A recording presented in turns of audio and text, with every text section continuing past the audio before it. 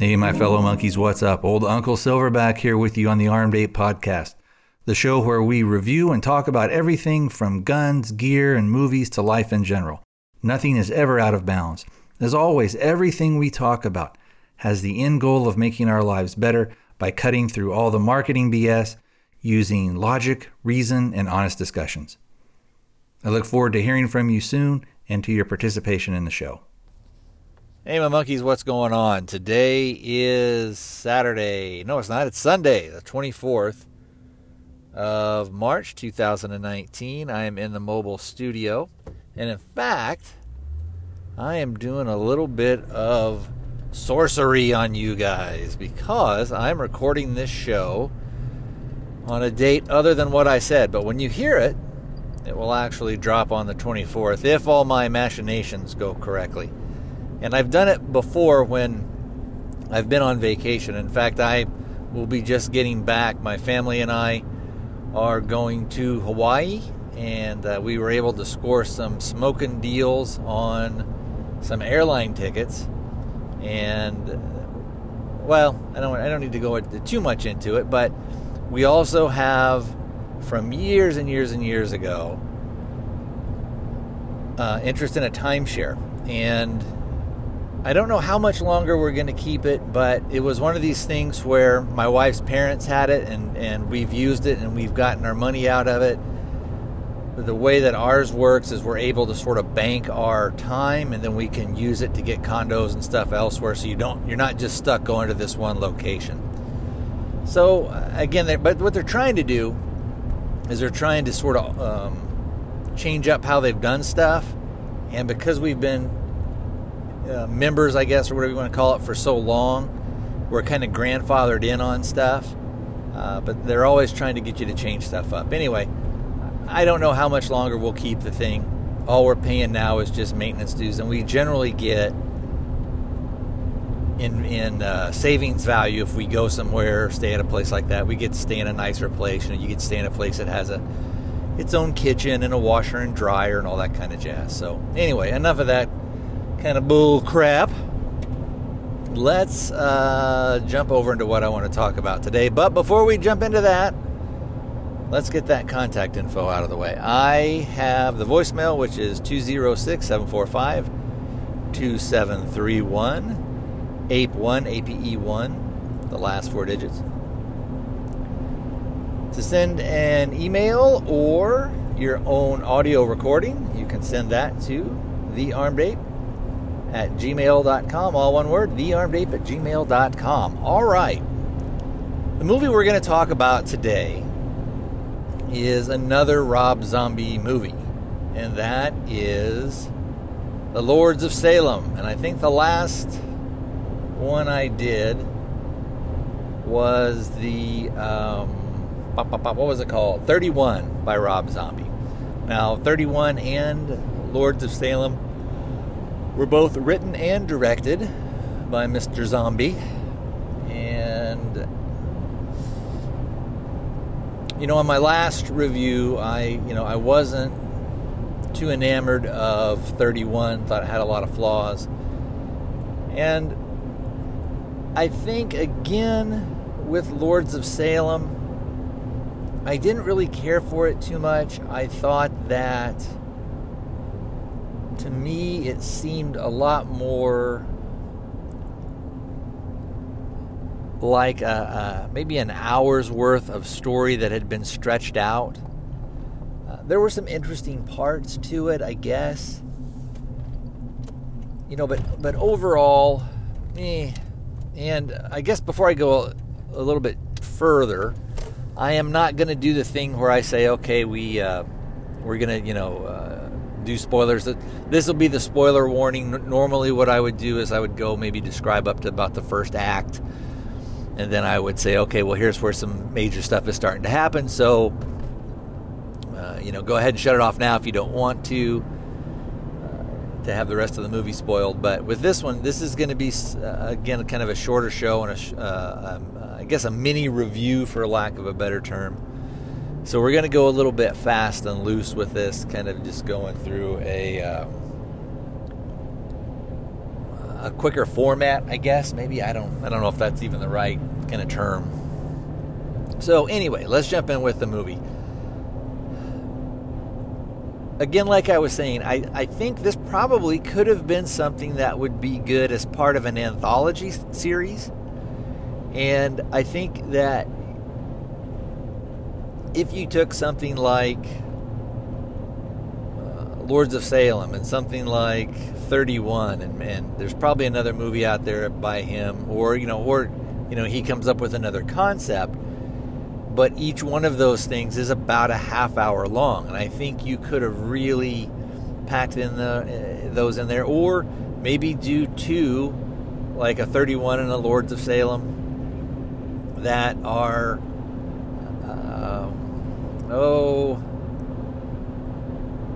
maybe about 45 minutes or so. So you just have like a two-part type thing.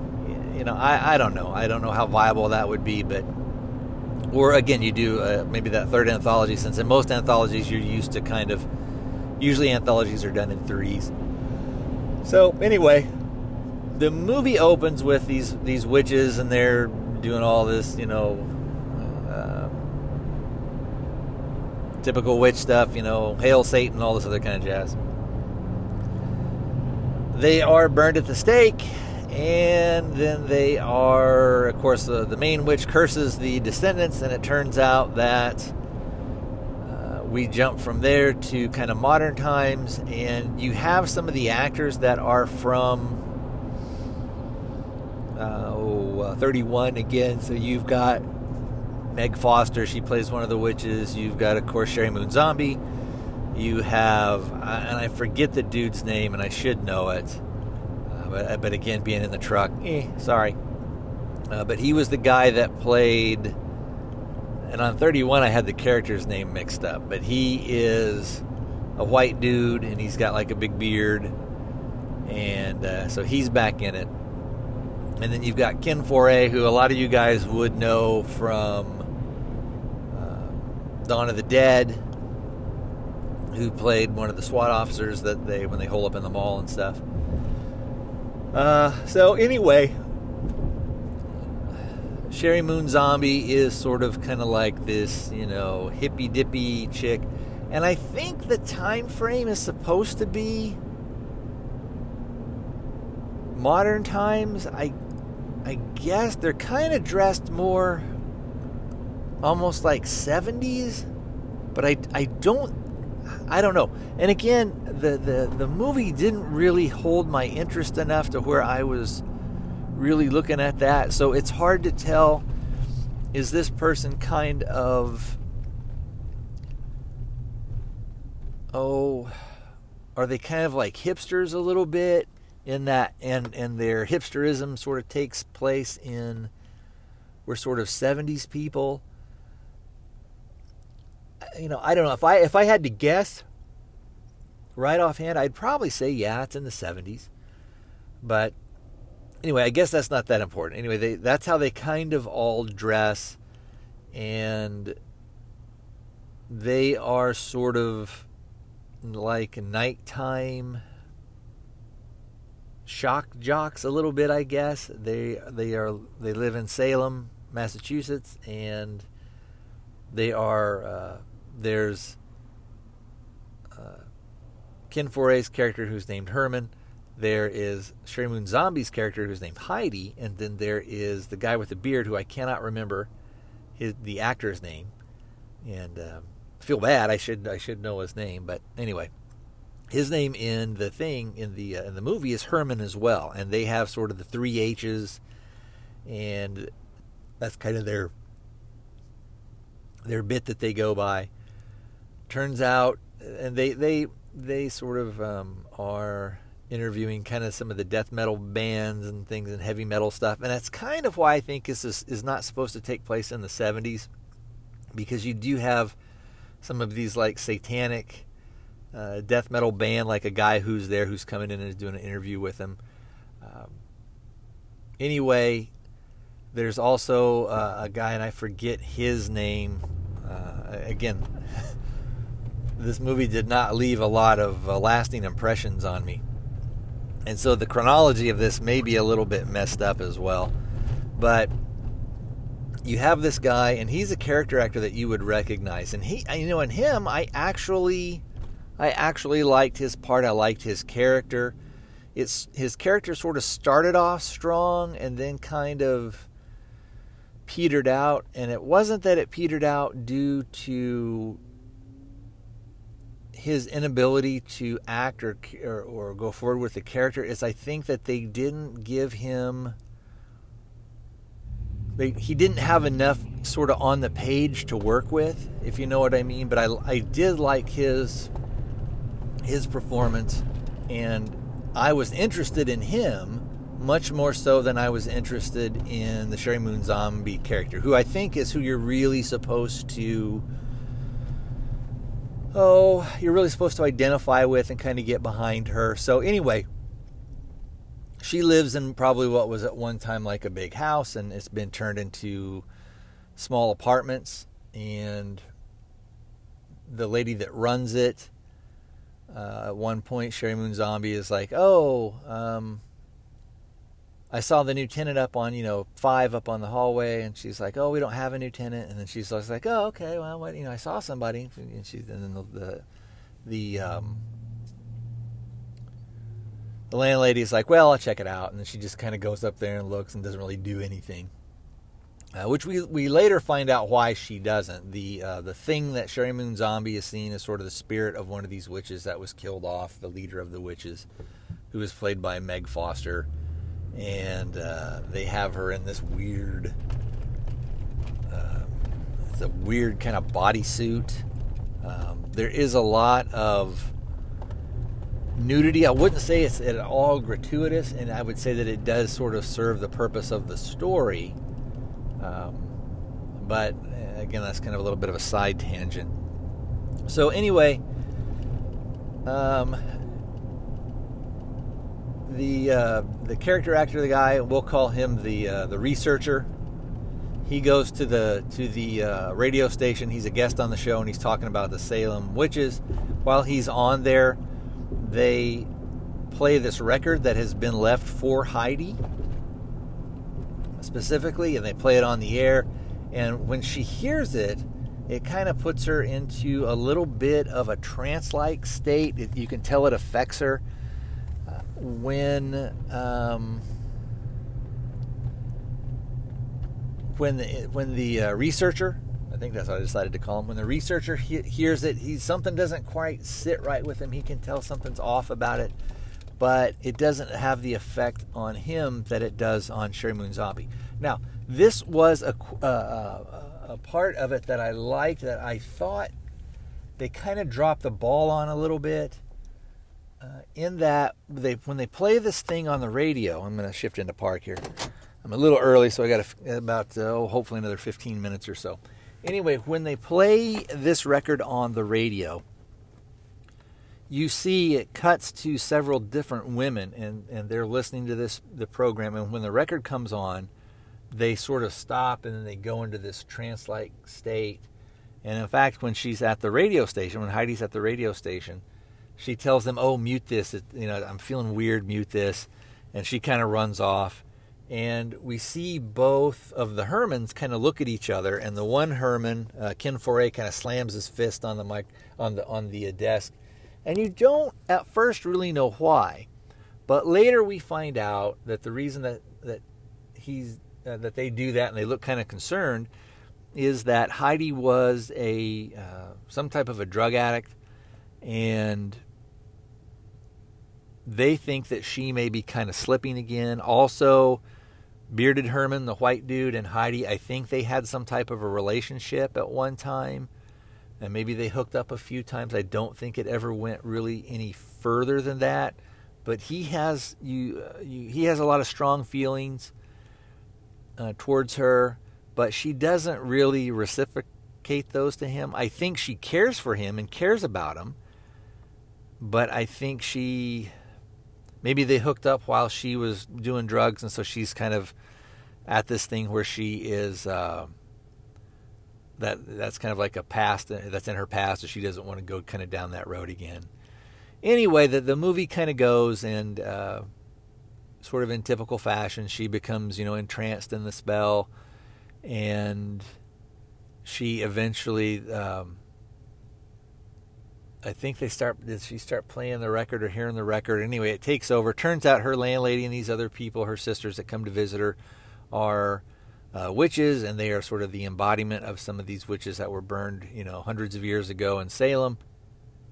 They are going to use, I think they're going to use Sherry or Heidi, because she's a descendant of the guy who was the original witch burner. They're going to use her to bring forth the child of the devil or whatever. And eventually they do that. They are, I think, successful in that. And I can't remember. I think it just ends with her being kind of the mother of the devil baby, and her eyes are all kind of glazed over or hazed over like milky white. I don't know. So I thought there were a lot of missed opportunities in this. Like I said, I think you could have really tightened it up, or I think you could have explored some other things. I think that when I talked before about the women that went into those tranches, I thought that was a missed opportunity. I thought you could have had them starting to do stuff or show them kind of coming together. I don't know if there's this one scene where there's all these witches that meet up at this place. I don't know if those were some of those women or not.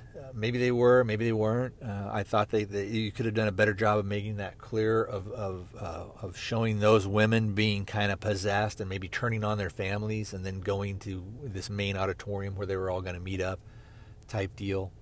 I thought you could have done a little bit more, maybe, if you wanted to, with the relationship between Bearded Herman and Heidi. Now, I did think that the researcher's part, I thought, again, he was used probably the correct amount in the movie, but the way he was used, I thought it could have been a little bit better. I thought you could have given him more, I hesitate to use the word agency, but when he hears that music, he goes and he finds one of his researcher books, and then that's written by another guy, and he finds there's a musical score, and so he goes to his wife, who's played by, if you remember her, Maria Conchita Alonso. Anyway, he goes to her, and she can play piano, and so he has her play it, and then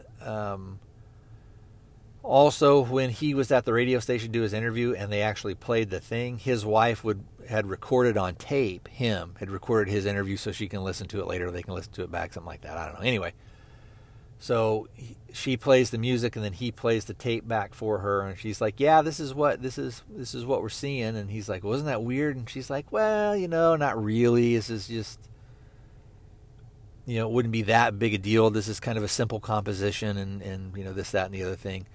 And it when she hears the stuff on the radio, what she had said was, I just turned the sound off, right? I didn't like it at all, so I just turned it off. So I don't think it played enough for her to affect her, but she kind of didn't like it.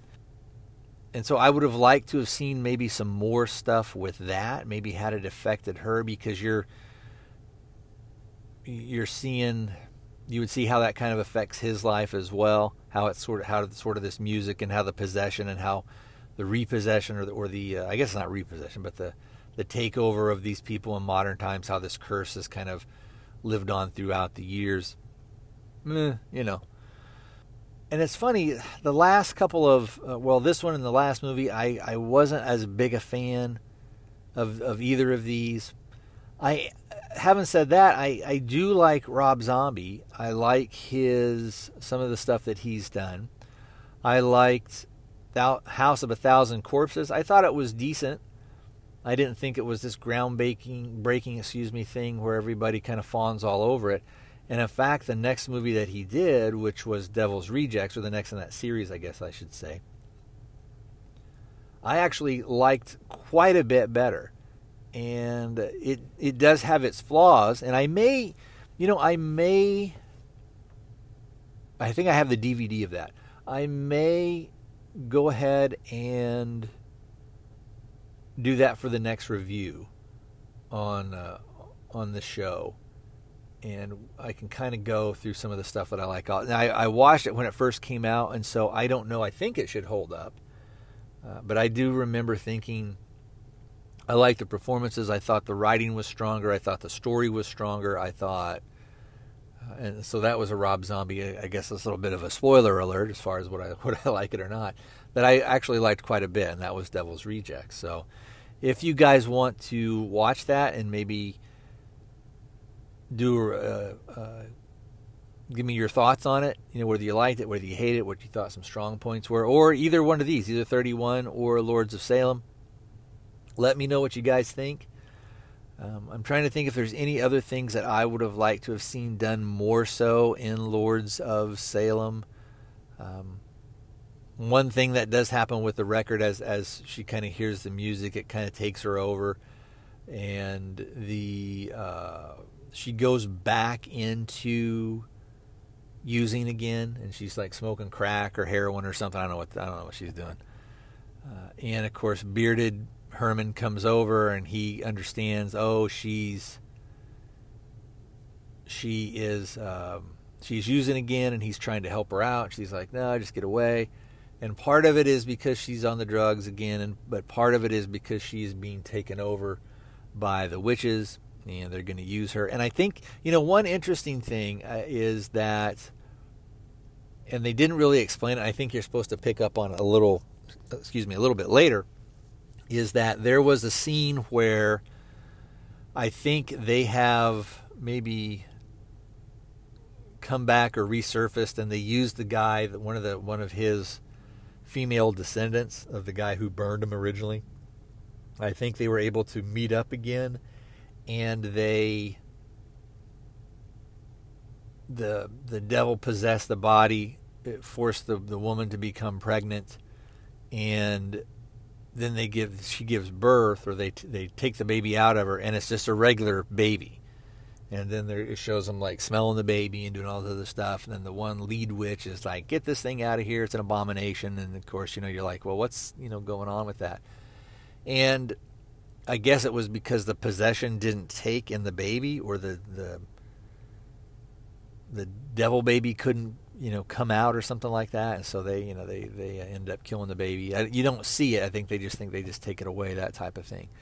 And at the end of the movie, when Heidi, I guess I should say, they basically she gives birth to kind of like a Cthulhu type thing. And then they're all, whoop-de-doo and all this other stuff. So anyway, would I recommend you see it? It's not terrible, but I guess I was just a little disappointed in it. I had heard some people that really liked it. Most of the reviews, though, I guess now when I kind of think back at it, probably mirror kind of my experience. They thought maybe the premise was okay, but it could have been better. So, I would say, especially if you can get it, if you've got Netflix and you've got the disc, or it comes on, or you've got something like, Prime or Hulu, and it happens to be on something you're already paying for, go ahead and watch it. Or if you get it off of Redbox or something like that, for a couple of bucks, go ahead and do it. Redbox used to be $1, and now it's I think it's $1.75. And when they send me the coupons and stuff, it's always for $1.25 off. So they're eventually raising it up. So they at least, but even then, if you got like one of those coupons, it's only 50 cents. Is it worth 50 cents? I'd say, yeah, sure. Just for you to watch it and to say, oh, okay, well, here's what I'd like to maybe have done a little bit different, or here's some of the strong points, or here's some of the weak points, that type of thing. So, all right, my monkeys, it is about time for me to go. So we're going to draw this show to a close. Let me give you the contact info again real quick. Voicemail is area code 206-745-2731. 206-745-APE, APE1. Or the email address is thearmedape@gmail.com. All one word, thearmedape@gmail.com, where you can send an email. I'll read it for you, or you can record your own audio, and I will play it for you. All right, my monkeys, old Uncle Silverback signing off. I will talk to you guys next time.